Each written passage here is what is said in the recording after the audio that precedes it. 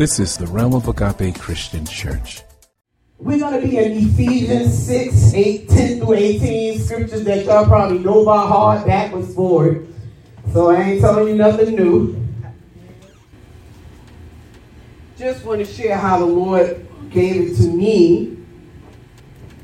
Ephesians 6, 10 through 18. Paul wrote regarding spiritual warfare, which was the subject that God placed in my heart. And then as I began to research, this is the scripture, of course, that came to the forefront in his letter to the Ephesian Christians. He said, "Finally, my brethren, be strong in the Lord and in the power of his might," which y'all can probably quote with me. "Put on the whole armor of God, that you may be able to stand against the wiles of the devil." In the main scripture, "For we wrestle not against flesh and blood, but against principalities, against powers, against the rulers of the darkness of this world, against spiritual wickedness in high places. Wherefore, take unto you the whole armor of God, what? That ye may be able to withstand in the evil day, and having done all, to stand. Stand therefore, having your loins girt about with truth, and having on the breastplate of righteousness, and your feet shod with the preparation of the gospel of peace. Above all, taking the shield of faith, wherewith ye shall be able to quench all the fiery darts of the wicked. And take the helmet of salvation, and the sword of the Spirit, which is the word of God. Praying always with all prayer and supplication in the Spirit, and watching thereunto with all perseverance and supplication for all saints." Amen. We thank God for his word. Our subject for today is, if we're going to survive, we must strategize. If we're going to survive, we must strategize.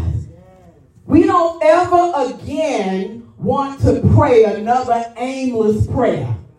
Amen. And we know people pray aimless prayers all the time, just talking. Yes. And it's not really prayer. It's just a list or something. I don't know what it is.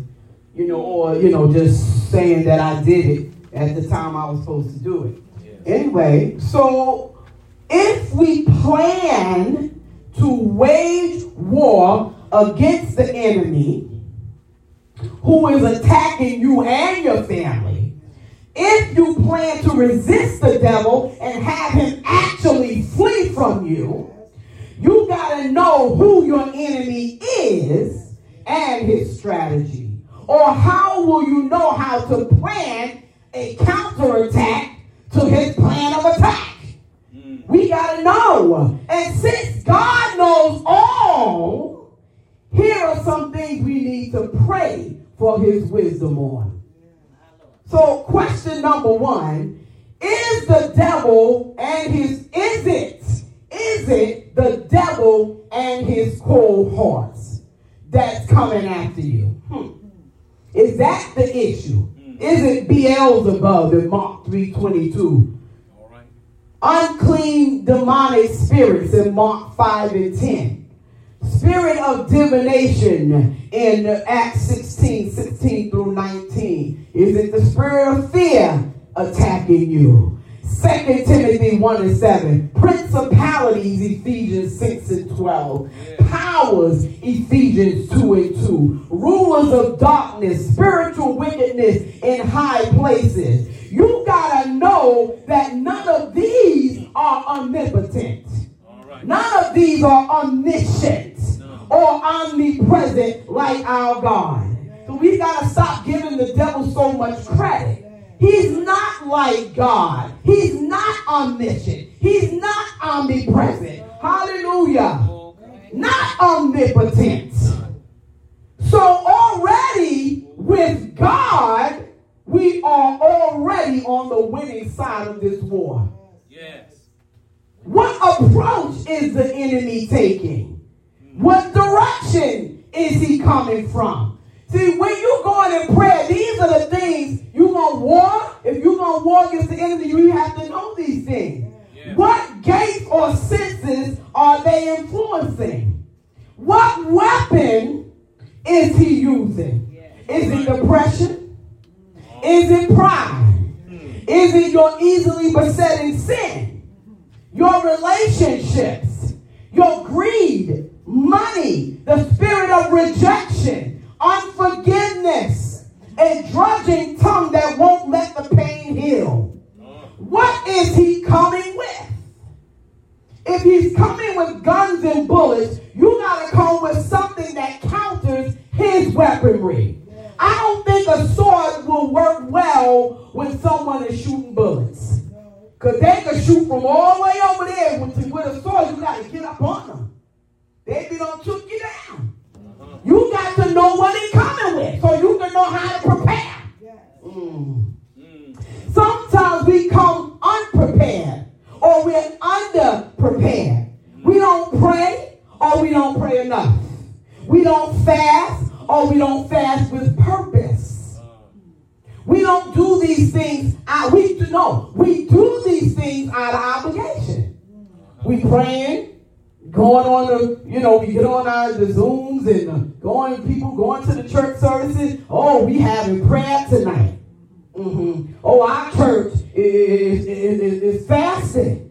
Our church is having prayer, Bible study. It's got to be more than my church is doing it. Because if you just going because your church is doing it and you're obligated to be there, you feel some sense of obligation, you're not getting nothing.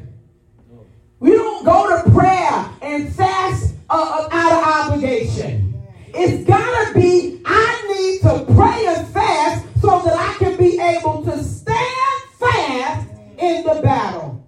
That's the only way we're going to win. We got to get past this obligatory, if that's the word, fasting and praying.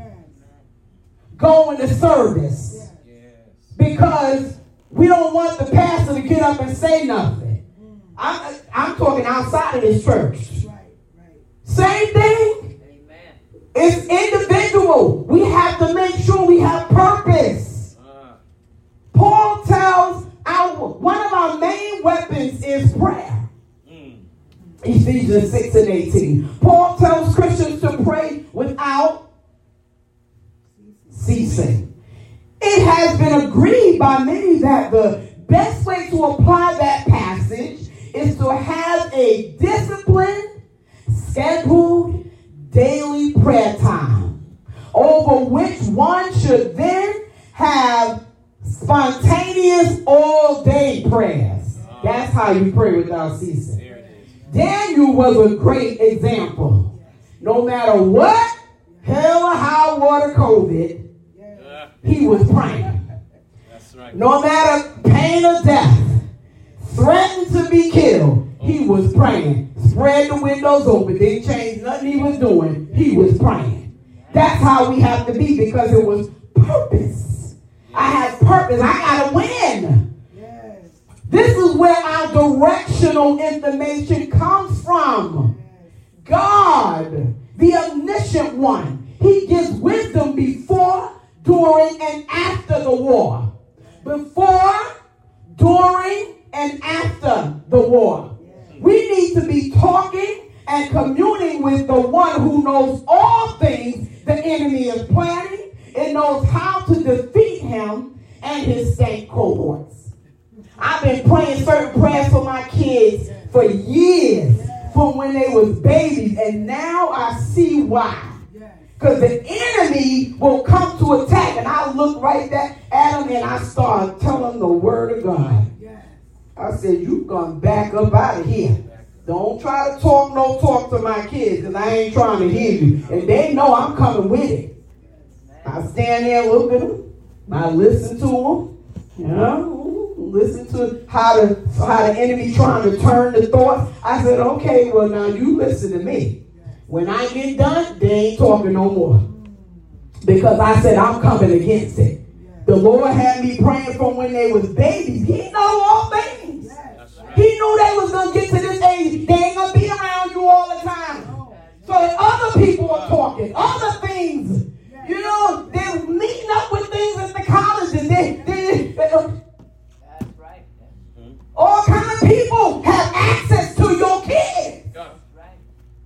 So now I see why I was praying it. Because I kept saying, oh Lord, no, don't let this be over. And he said, I said, pray the prayer. See, because when you pray the prayer, you're not just praying a prayer like, you're fighting against things in the heavenlies. Right. The enemy holds up stuff. He's devising all kind of prayers. You got to pray. This ain't no joke. Prayer ain't no joke. Oh my God. You pull the devil down when you go against him in prayer with the word of God. The sixth piece of armor that Paul discusses in Ephesians 6 is the sword of the Spirit, which represents the word of God, which we all know. For a Roman soldier, the sword served as an offensive weapon against the enemy. When sharpened, the sword could pierce through just about anything, making it a very dangerous tool. The word of God is dangerous. Don't play. To understand the connection between the sword and the word of God, it is first important to understand the power of God's word. Hebrews 4:12 says, for the word of God is alive. It is, look at the words, the word of God. Yes. It's alive and active, sharper than any two-edged sword. It penetrates even to dividing soul and spirit. That's power. Joints and marrow. It judges the thoughts and attitudes of the heart. That's what the word does. I ain't got to judge you. The word does that. I ain't got to call your stuff out. Don't got to call out noise. When I speak the word that the Lord give me for this room, wherever you speak it, you got to have the Lord give you the word, because that's when it'll go. And it will touch who it needs to touch. I ain't got to call your stuff. I ain't even got to know what you're doing. Yes. God will find you. The word will find you. Yes. Yes.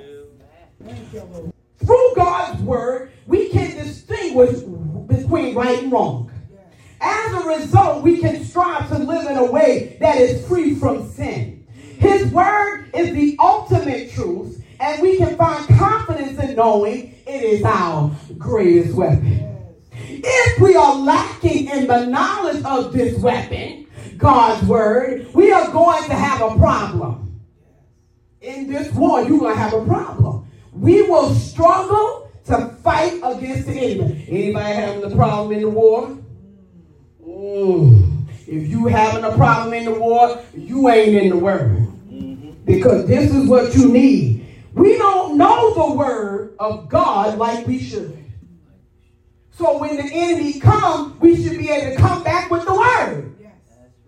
If we don't know what God has said, how will you know when the devil is talking and changing one word in the word, changing the entire meaning of what God has said, like he did in the Garden of Eden? One word. If you don't know, how will you know? Because people be coming telling you all kind of things, coming against the word of God. Well, the scripture said, and they be wrong with what the scripture said and how they interpreted what it said. That's why you have to know the word. You have to know how to tie two scriptures together. So you have to know the word. You got to study. Yes. The sword of the Spirit is unique in that it can be used as both a defensive and offensive tool. While God's word can protect us from the lies of the enemy, it can also counter attacks of the devil. For example, Jesus used God's word as an offensive weapon in Matthew 4. When Satan tried to test him in the wilderness, he said, it is written. You must know what God's word says. To be able to fight anything in the spiritual realm, you have to know the word of God on the subject. Yes. It is not enough to hear what other people know. You have to know for yourself. When people be saying something, add to it. Lean in one way because they don't want to get away from a sin that they're in. Child, please. You do this by developing and reading and understanding plan of God's word. You do this especially in times when things are going what? Well. You got to do it when it's going well. This allows you to read objectively and get an understanding. That's why it needs to be a systematic study, like this study we doing on Thursday night. We need that. It needs to become a part of our speech so that we can speak it out. When it comes out of the blue, people start saying all kinds of stuff, and they come right back to you. Oh, no. And you know the word. Soldiers train for war before there is even a threat of a war. They become prepared, qualified, and positioned before a war even starts. In some of their lifetime, they may even actually see war. Or some of them may never see war. However, they were prepared. You have to be prepared using and knowing God's word. The Bible says, above all, taking the shield of faith, wherewith we shall be able to quench all the fiery darts of the wicked. Ephesians 6:16. This shows that faith is for fighting and not talking. Yeah, I got faith. I got faith. I got faith. Yeah, I got faith. I know. My faith is strong. My faith is little. Shut up. We know that his fiery darts come at us in many forms. Satan shoots fiery darts at our hearts and minds. Lies, blasphemous thoughts, hateful thoughts about others, doubts, and burning desires for sin. Satan has many effective arrows, and each one is deadly and dangerous. The arrows the enemy uses are specific and targeted. He don't use the same arrows for every person. You have an easily besetting sin that he's trying to target. You have some things that happen in your life that he's trying to target depression for. He's targeting you. He knows that. I told my kids that. I said, the enemy targets you because he knows what you've been through. He already knows, so he knows where to target. Then I give them the look over my glasses, and then they know. He knows us better than we think he does. He observes our behavior. Somebody said, he observes our behavior. So if you're looking at mess, he sees you. So he's not God, because God knew before you was going to look at the mess. He already knew. But the enemy, he observes. He has been shooting well at believers down through the centuries. C.S. Lewis skillfully writes about Satan's strategies in his book, The Screw Tape Letters. So we need to read to go, and you have that book. He always got the books. The shield of faith must be held firmly to quench. Now, use the shield. Y'all know what a shield is. You hold it, and you hold it up here in front of you, right? It must be held firmly to quench 4 arrows which Satan has used successfully. I said he used them successfully. Now, he don't use some of them against some of us, and we didn't have a shield up. So some of us got hit. We have to admit it. We've been hit. Oh, now. The first is discouragement, which can render the believer totally ineffective. Woo! Woo! Ineffective. It comes when things don't go the way we had planned, and life is turned upside down. Discouragement comes. Our faith in God's power and his purposes is undermined. That's on purpose. The second arrow is discontentment. This comes when we focus on material things rather than spiritual things. We get our eyes off of God and what he is doing in us, and through us, and we feel that we have somehow been misled, and that we're missing out. We feel like we're missing out. I need to go over here because it's not going on over there. I need to, I've seen many Christian singers go out into the world. And because I ain't making no money here with this gospel music, I got to go. I have been offered to go and sing out there, and the funny thing is that the saints, I ain't calling no name, was the one that offered my services. My God. And, they got their little monies and stuff. I said, no, I sing the gospel. And that was the end of that. And they knew who I was. I ain't playing. No. What? I think not. Get out of here with that. The third arrow is defilement. And let me step back. Some people leave the quote-unquote church. That's not happening. Why? It's not happening. They ain't doing what the pastor said.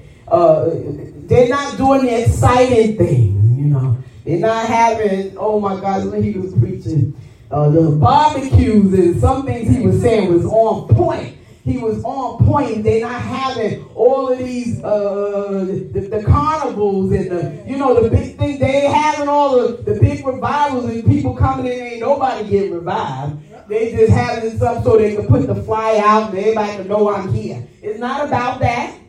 We have to be led of God before you be bringing that people in your pulpit. We had, when we was at Dad's church, somebody came in here, they was, how they do, what they do is when a big preacher come in town, all of the preachers in that area get them to come at that time. Because I guess they save money, that way, by paying, they don't have to pay as much for that one visit. The man over here, growing legs, with the girl sitting up here, and the leg done grew. The leg ain't grew. He is, and now young as I was, I knew the leg didn't grow. Now, if you doing this, and then you move this way, they gonna straighten up. So that's what he did. I said, you is a liar. So you don't know what kind of mess you bringing in. So the man praying for me, I had that women pain. Remember, y'all might used to get that all the time. So the man, I was crying. The man calls me up and he's praying and he takes both my wrists and bend them all the way. When I said I was crying because the man was hurting my wrists. You can't have all kind of people in your pulpit. You can't. You're responsible. You can't have everybody coming up in here. So people just running from church to church. And some people come, they get abused. They go somewhere and they think they're going somewhere and where it's going on. And the enemy just waiting to get them. Meanwhile, you were covering them. Covering, they saying, come on.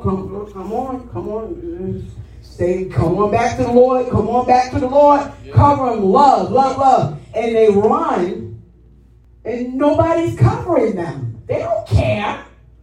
So I need to cover. So that's what I pray when people walk out. I said, Lord, cover them. Because, my whole goal was to cover them in love and prayer.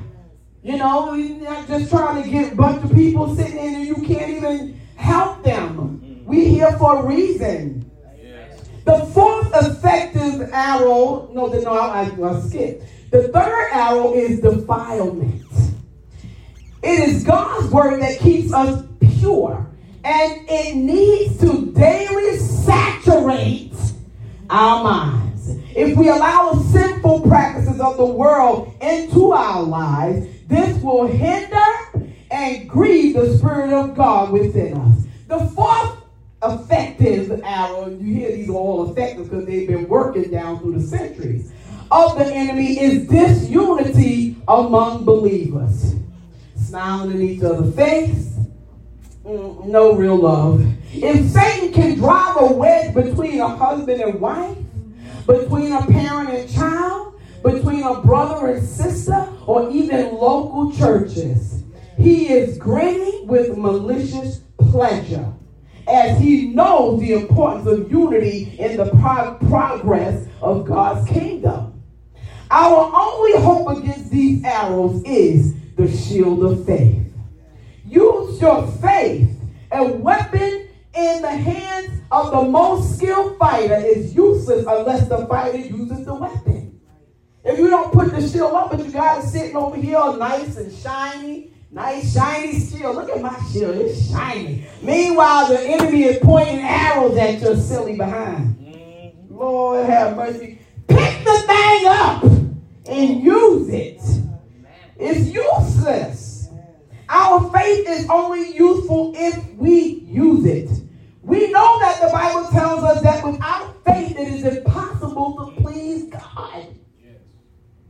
That's in Hebrews 11:6. The last person you want to displease in a spiritual fight is God. God has at his disposal and has made it available to you the angels. Powerful words, access to places, people and things that you need to win your fight. We sometimes need the angels to go before us and fight. I pray for those angels. I said, Lord, get in the car with Andre. Because y'all know he done flipped over, he done slammed into trees, into fire, light poles and all kinds of stuff. And every time when I start talking to him, I said, remember the 5 cars that slammed, flipped. And sometimes the tears come to his eyes. I said, God love you. You got stuff to do. He spared them every time with a little scratch here and there. That boy got something to do. The enemy is trying to get him. And I said, you ain't having him. Back off. The blood of Jesus. The way you access and operate all of these is through faith. Faith comes by hearing and hearing the word of God. Romans 10:17. There's a Christian saying that prayer is the key and faith unlocks the door. Now, I've heard people say it all the time. Never thought about what they meant. I just said, oh, yeah, amen. Woo, amen. What? I never thought about, if you think about it. In other words, we have to pray believing. You don't just pray prayers and have no believing. You have to believe when you're praying. Or else, why is you praying, Lord? You can have the key in your hand. But if you don't believe it is going to open the door, you won't even use it. If you don't use it, the door won't open. You say prayers all day long and not really trust God. And that is displeasing to God. Sometimes God will not move until you activate your faith. Whether it's little or small, little or great. Second, prayer aims your faith. Paul taught the Philippian church, do not be anxious about anything, but in every situation by prayer and petition, with thanksgiving, present your request to God. Now you ask, doesn't God already know my needs? The answer is yes. Yes, he does. In Matthew 6, Jesus said, your Father knows what you need before you ask him. So then why do I have to make my request known to him? The very simple answer is so that you will aim your faith specifically at your need. Remember this, need does not move the hand of God. Faith moves the hand of God. Jesus asked the blind man, as for an example, a specific question. What do you want me to do for you? Now, Jesus could see that this man named Bartimaeus was blind. He already knew he was blind. He knew what he needed. Bartimaeus knew he was blind. It was obvious to everybody that the man was blind. Yet Jesus asked, what do you want me to do for you? Why did he ask the question? The Lord asked so Bartimaeus would aim his faith specifically and precisely on what he wanted from him. He said, Rabbi, I want to see, in Mark 10:51. Now, Bartimaeus didn't say, just bless me. Or, if it be your will, I want to be touched by you, Lord. No, Bartimaeus was specific. He aimed his faith. Rabbi, I want to see. And so this is also for the glory of God. Because now the thing he asked for, God did. That's what Jesus did. The thing he asked for, Jesus did it. You see what I'm saying? So he gets the glory. Because somebody can say, oh, that just happened. He specifically asked for it, and that's what happened. That's how back in the Old Testament, you would see things like, have the sun stand still. You know, and nobody can say that prayer didn't get to the ear of God because the sun what? Stood still. Come on. It ain't just happened. How he know the sun was going to stand still? He didn't know. He prayed it and then it happened. Come on now. Don't play with me. What lies ahead? We can't see all the blessings. And we can't see all the bumps in the road. But we can see with clarity when we can pray with active faith and aim faith that will move God's hand on our behalf. Okay, let's move, Lisa. Let's go. Maybe it's not just the devil, but it's you. That's the problem in your prayer. In this war, is it you? Are you the issue? So you said, well, how can I be the issue? Well, sometimes the problem in our prayer fight is that we are straddling the fence, trying to play two sides. Well, today I agree with the people. Tomorrow I'm on God's side. Oh, I don't want my family or friends or co-workers to be upset with me, so without saying it, by my silence, I'm on their side. We quietly side with them while quietly siding against God's way. I don't want anybody to be upset. Well, too late. You can't quietly side against the omniscient one. How you gonna do that? He already knows. And his message today is choose this day whom you are really serving. Is it the people? Is it your family? Or is it God? Is it money? Or is it God? Is it acceptance? Or is it God? Get on one side and stay there. God doesn't play this game. Isaiah says in chapter 59, behold, the Lord's hand is not shortened, that it cannot save, neither his ear heavy, that it cannot hear. But your iniquities, what you think is secret, have separated between you and your God, and your sins have hid his face from you, that he will not hear. It is our sins and our faults that separate from God. There is no hidden sin when it comes to God. Whether you have been saved 5 or 50 years, our professional way of fixing up our sin and making it look like we're walking right, it is not hidden from God. He knows the intent of the heart. He's got us pegged. There are no loopholes in God's laws. We have got to make a complete about face and repent. No, you have not been fornicating. No, you have not been smoking and drinking and cussing. But yet, you have quietly been siding against God. And he is not pleased. When the Israelites began to worship the calf Aaron made, Moses came down from the mountain. In Exodus 32, Moses asked the Israelites, whose side are you on? Who is on the Lord's side? That day, 3,000 people were killed because they chose the wrong side.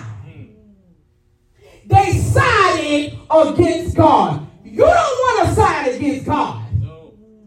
So if you're going to war in prayer, you first have to be on God's side, in agreement with his way. You can't have warriors warring against the plan. Secret agents all up in there, going against each other. The house divided will not stand. Matthew 12 and 25.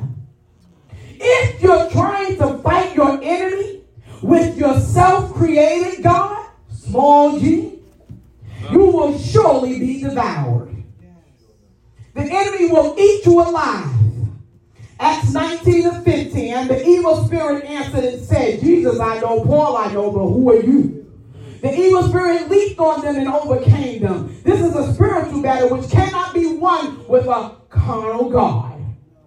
It ain't doing nothing for you because it can't do anything for you. How is a piece of wood going to do anything for you? Jeremiah 10, 1 through 8. Hear the word of the Lord speak to you, O Israel. This is what the Lord said. Do not act like the other nations who try to read their future in the stars. Do not be afraid of their predictions, even though other nations are terrified by them. Verse 3, their ways are futile and foolish. They cut down a tree, and a craftsman carves an idol. They decorate it with gold and silver, and then fasten it securely with a hammer and nail, so it won't fall over. Their gods are like helpless scarecrows in a cucumber field. This is the scripture. They cannot speak, and they need to be carried because they cannot walk. They do not be afraid of such gods, but they can neither harm you nor do you any good. Lord, there is none like you, for you are great. Your name is full of power. Who would not fear you, O King of Nations? That title belongs to you alone among all the wise people of the earth and all the kingdoms of the world. There is none like you, O God.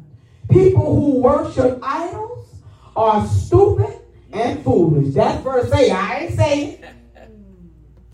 Right? That's right. The people of Judah awakened the jealousy of God. So God used Jeremiah to warn them. The people of Judah who had worshiped Yahweh as the living God turned to worship other gods that were man-made. Yet it is only the true God who deserves our worship. So maybe we think they are stupid and ridiculous worshiping their handmade statues. Child, please, I would never worship no piece of wood or no statue. Y'all know we said, not me. But sometimes we don't realize that we are doing the same thing. Idols are not necessarily in forms of statues now. They can be. Idols are anything that replaces God in our lives. In this era, idols may no longer be form of wood, gold, silver, etc. Indeed, such things still exist, but in fact, Christians unknowingly commit idolatry anytime we replace God's position with something else. Our work, our parents, our husbands, our wives, and children can become our idols. Even ministry can become an idol when our focus is no longer on God, but being what? What's the word I'm looking for? Successful. All right. Even ministry can be an idol because you're trying to be successful, and that's happening all over. It is. Because the devil have you tricked because it's ministry. It ain't really ministry, to be honest with you. Some of it is just social service, doing all kind of things for the community. That's nice and that's all good, but that ain't ministry. Because if you're not ministering and bringing a soul to Christ, it ain't ministry. Sorry. I will conclude with this. When praying against the adversary, always appeal to the highest authority. The name? Okay, come on. Everybody know the name. Jesus is the highest authority. Amen. Our authority is in Jesus Christ alone. And because you are in Christ, Satan no longer has authority over you. You have authority over him. And you win by exercising Christ's authority over Satan and submitting to Christ's authority over you. Submitting to Christ's authority over you. Yes. All in the name of Jesus, not in our own name and our own strength. Remember, there's value in the volume of prayer. And I understand that sometimes people say, oh, it's not how long you pray. Sometimes. Because let me ask you a question. If you're battling something, okay, listen, without even thinking, we know good well. We ain't about to say some little prayer. We staying there. I can't move until this thing come through. I got to feel some breakthrough before I get up from here. Come on, y'all know. For 21 days straight, Daniel prayed and fasted. God immediately started answering his prayer from the moment he opened his eyes. Started answering from the moment he opened. But he prayed 21 days until it was what? Done. Yes.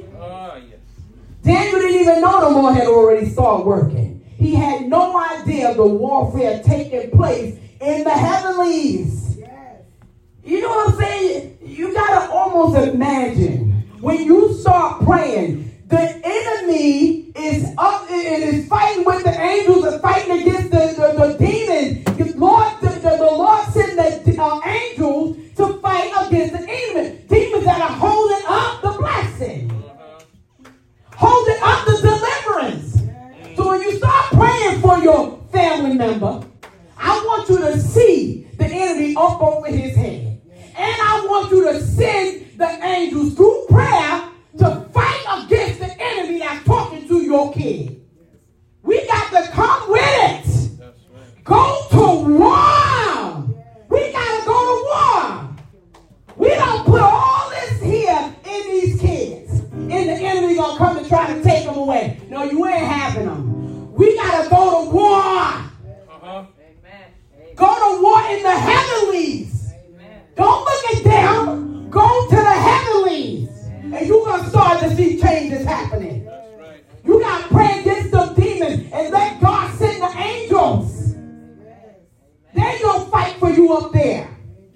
You don't see it, but God is already fighting. Oh, my God. Hallelujah, Jesus. Oh. Woo. We must have a combat mentality. Combat. You got to go and pray with a fight and tenacity in our prayer life. Never give up. I ain't never tired of praying. Come on. What if Daniel had stopped praying on day 3? Somehow our prayers interact with and influence the warfare between demonic and angelic beings. Keep that in your mind. Get that picture in your mind. That the Lord sends angels to fight them demons. The more we pray, the more the strength of the enemy weakens. Oh. You want to weaken him. Back up off my kid. Back up off my daughter. Back up off that job.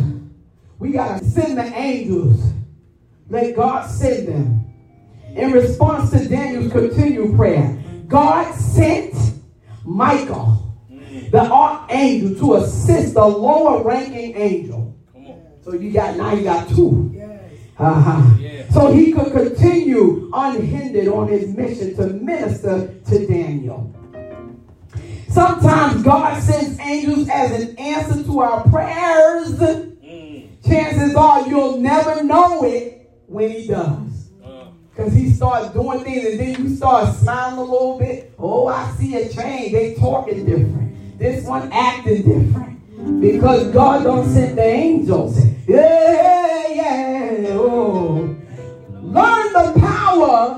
of proclaiming God's word and God's promises when you pray.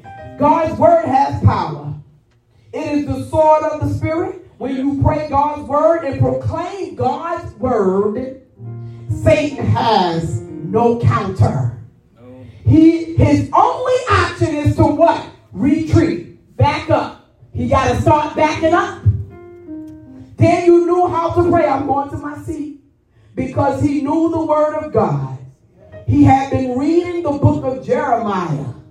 When you pray according to the word of God, you pray according to his will. The way you win against Satan in any situation is by praising God through any trial and tribulation. Pray and praise. Satan hates the praise of God, and he will retreat from the presence of your praise. He will retreat from the presence of your praise. He's running from the praise. Come on and give God praise. Hallelujah. Anything you want God to touch right now. What you want God to fix right now. Hallelujah, God. I'm praising you for it now. We praise you for it now. Thank you, Lord God. Thank you, Lord. Thank you for salvation, God. Thank you for deliverance, God. Deliver my loved one, God. Deliver that person I've been calling out for. Set free in the name of Jesus. We of the Realm of Agape Christian Church pray that the Holy Word of God has richly blessed your soul.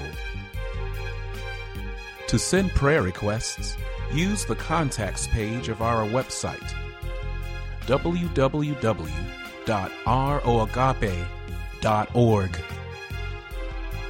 We need your continued prayers and financial support to maintain this ministry. You can also find a secure means of donating on our website. God bless you.